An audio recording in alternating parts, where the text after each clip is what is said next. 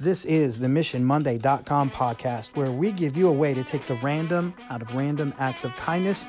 You can make the world a better place, one human interaction at a time.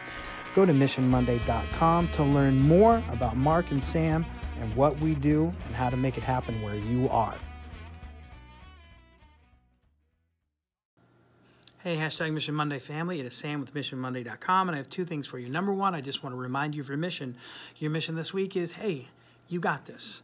Look for those opportunities this week to make sure you tell somebody who might be struggling a little bit or who has a challenge, hey, you got this. Sometimes that's all it takes. I know it does wonders for me when there's somebody I know that believes in me, that understands me, and they can look at my situation and go, hey, Sam, you got this. That helps me out so much. I hope it helps someone else out as well. So make sure you take time this week to say, hey, you got this. Look for those opportunities all week long. The other thing that I wanted to mention is we are closing up 2019. Probably the biggest year Mission Monday's ever had.